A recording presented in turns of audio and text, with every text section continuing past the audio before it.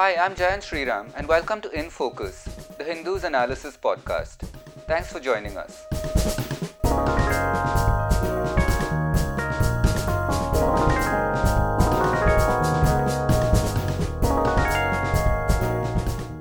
Welcome to the In Focus podcast. I am Ananth Krishnan with the Hindu in Chennai, your host for today. On April 8th, Wuhan, the city at the heart of the pandemic, finally emerged after more than 2 months in lockdown. Life elsewhere in China has been slowly limping back to normalcy. How China emerges from the lockdown would offer lessons for India and other countries that are still very much in the midst of their COVID-19 battles. Today we bring you two on-the-ground perspectives from Beijing. I'm first joined by Danny Geevarghese, an independent Indian journalist who lives in Beijing. I'm also joined by Hu Jianlong, a Chinese entrepreneur and writer who works in the startup space in Beijing. Residents in China are beginning to discover that even after the lift of their lockdown, there is in many ways no going back to the lives they once led. Temperature checks multiple times a day, limits on how offices function, and health apps that monitor the residents' health 24/7. This is the new normal after COVID-19. We've been reading in the news that things are slowly limping back to normal in China. Danny, you're in Beijing. So what are things looking like right now? Things are looking up, as is the weather. It's getting warmer. So things are looking up. Yesterday, we have been told that the outward traffic from Wuhan has opened up. So we're expecting some people to come in to the city because they were locked down for more than a month. And also in Beijing, there's not so much of a tension as there was, I think, about a month ago. We are still being monitored in the sense that whenever we come back into the compound, the guards at the gate take our temperature. And also when we go into the malls are open, the supermarkets are open. There's been no shortage of fresh fruit or vegetable, meat, all of that. But when we go into any of these supermarkets or malls, we get our temperatures taken. And the same happens when we come back into the compound, our temperature is taken. China is experiencing in some ways what we all are likely to a few months from now. You've been living through 2 months of restrictions, schools are still closed. But from what you're saying, it seems that even the normalcy that people are coming back to now is quite different. Things like getting your temperature checked multiple times a day are becoming a part of everyday life in China. I guess so, but I hope it will go away soon because people aren't going out as much. Nobody's going to restaurants. Restaurants are just opening up. Also, there are restrictions as to, I think, 3 people to a table at some restaurants that are open. Things like that. China's favorite term seems to be the new normal, right? So I guess this is the new normal, at least for a time, maybe another month. But we hope it'll clear up soon.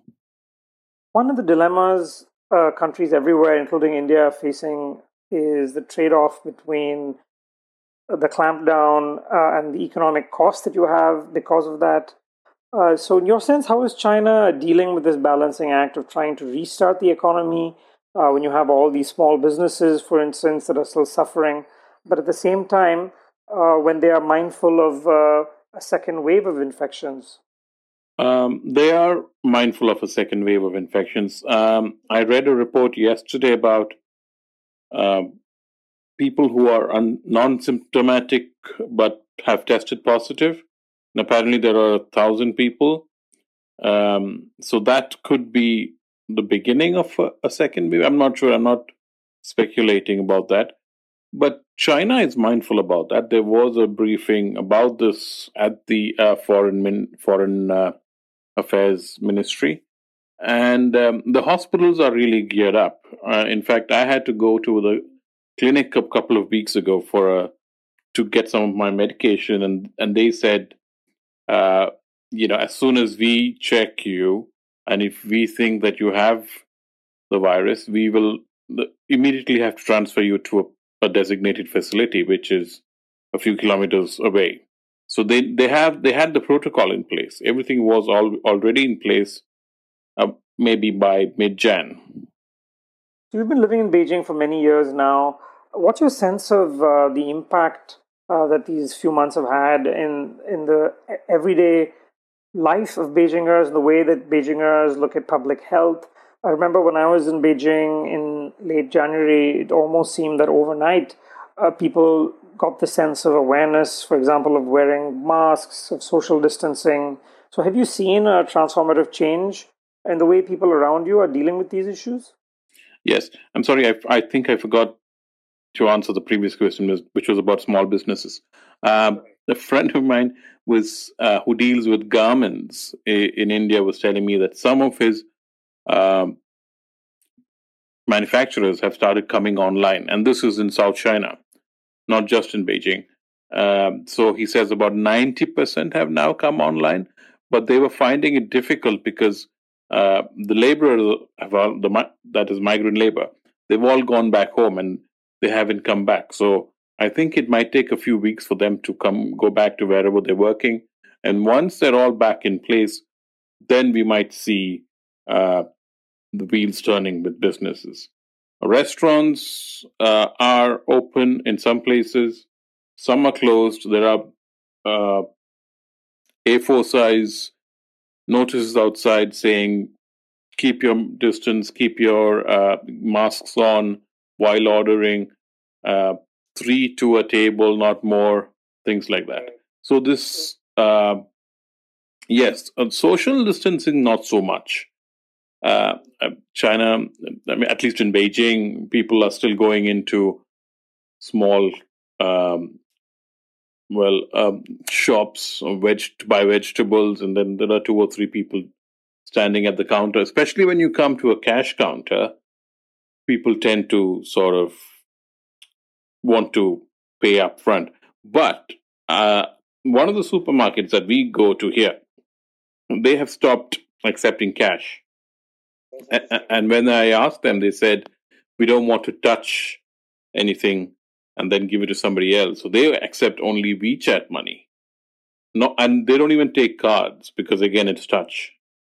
So WeChat is touchless. So you scan your mobile phone on the machine, you put your stuff into your bag, scan the money, go. Don't touch anything. I want to ask you about being a foreigner in China at this particular moment. State media and the government has been highlighting the fact, to use their phrase, that all the new cases in China now are imported cases. There seem to be a lot more scrutiny of foreigners. Incoming travel of all foreign nationals has been suspended effectively. Have you felt something different? Is there more scrutiny than there previously was as a foreigner in China?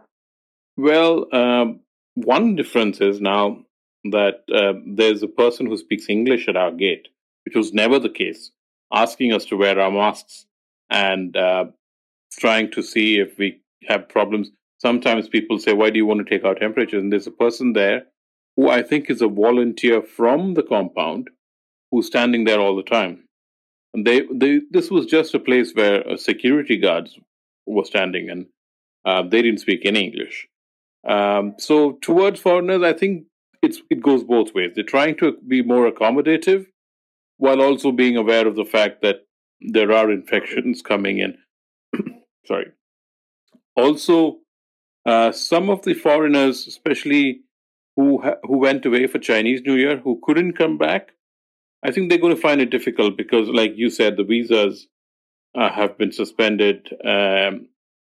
While I must add that they've also said that people who are running out of visas while this is in place, these 2 months, their visas get extended automatically. So that's something that's been very helpful for foreigners who are here on a visa.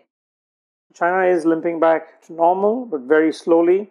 And as Danny put it, it really is a new normal of multiple temperature checks every day, restrictions on how restaurants are functioning and grocery stores. This might all seem unusual, but it also might be the reality that all of us have to confront down the line. Thank you so much, Danny, for sharing your thoughts with the Hindu in Focus podcast. Jianlong, you traveled in Hubei province, the heart of the outbreak during the peak of the crisis. So the lockdown in Wuhan is being lifted on April 8th. Speaking to your friends there, how difficult have these past 2 months been? I think for many people, this is just like a dream, and they just wake up. They just wake up, and they don't know how to handle that. For example, right? So the people just do just last week, people go back to their take back their body ashes, right?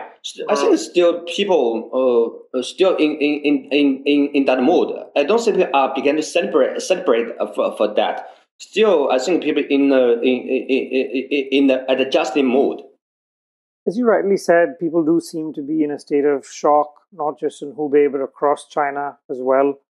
In Beijing, where you are, it seems it's a difficult balancing act. The government wants businesses to restart, but there still is concern that the infections can come back. So how are they dealing with these two different problems? As you know, because you have studied in Beijing for years, and Beijing is quite different city with others. So here, I think the political the priority is still on combating the virus. The economic benefits, I think it's the second priority. But for other cities, like Guangzhou, Shanghai, the economy is on the top. I think this is the huge difference. Yeah, for example, that's interesting. So yeah. So, for example, in Beijing, still the cinema is still not open. The gym is not open. Yeah. India is probably 2-3 months behind where China is right now, but it does seem, listening to you, that coming back to normal isn't really the normal that we are used to. Gyms are closed, cinemas are closed, offices and restaurants are opening with all sorts of new limits and restrictions. So should we expect to deal with this new normal for a very long time? Yes, definitely. I think India has 3 weeks lockdown, right? So people should change the expectation. I think the government may extend the lockdown. For example, like in Hubei, right? So at their early February, so we expected that maybe the situation would change in 2 weeks or 3 weeks. But it proved that it's much longer than we expected. So you need to think of that. How should you handle this situation in the longer term? How have people in China, on the whole, looked at all of these measures and restrictions? Are people more or less understanding of why this is being done? Or are they unhappy with having to deal with all of these limits on travel, on work, on so many restrictions? I don't think so. The case of Beijing is very extreme. For example, people understand the situation, but still they complain a lot about the restriction. For example, for me, I can't travel at this time. I can't travel to other city. For example, I had a plan to go to Shenzhen last month, but I couldn't make it because if I go to Shenzhen and then come back, then I have to stay at home for 14 days. So quarantines are still being enforced on a city basis. So if you leave Beijing and come back, does that mean you will be quarantined for 14 days? And would that affect your health status as well? How strictly is this being implemented? Yes, even like people, some people live in other provinces. For example, in Guangdong, if they travel to Beijing, sometimes they also have to get a quarantine. So I think still people have a lot of complaint on this because it's impact their daily business very heavily. Is there any sense of how long people in Beijing expect these measures to continue for? I don't know actually. So yesterday yesterday some Beijing official announced that such situation could be normalized. So we don't know what normalized mean. The message that Jianlong was referring to from the Beijing government was that these new measures were long-term measures. So there's an indication that people will have to deal with it for some time to come. Thank you so much, Jianlong, for giving us a sense of life in Beijing. For us, being in the middle of our own lockdown, it's something still relatively new, but it's something that people in China have been going through for more than 2 months now, so it is very useful for us to hear your perspective. Thank you again, and stay safe. My pleasure, man. Take care.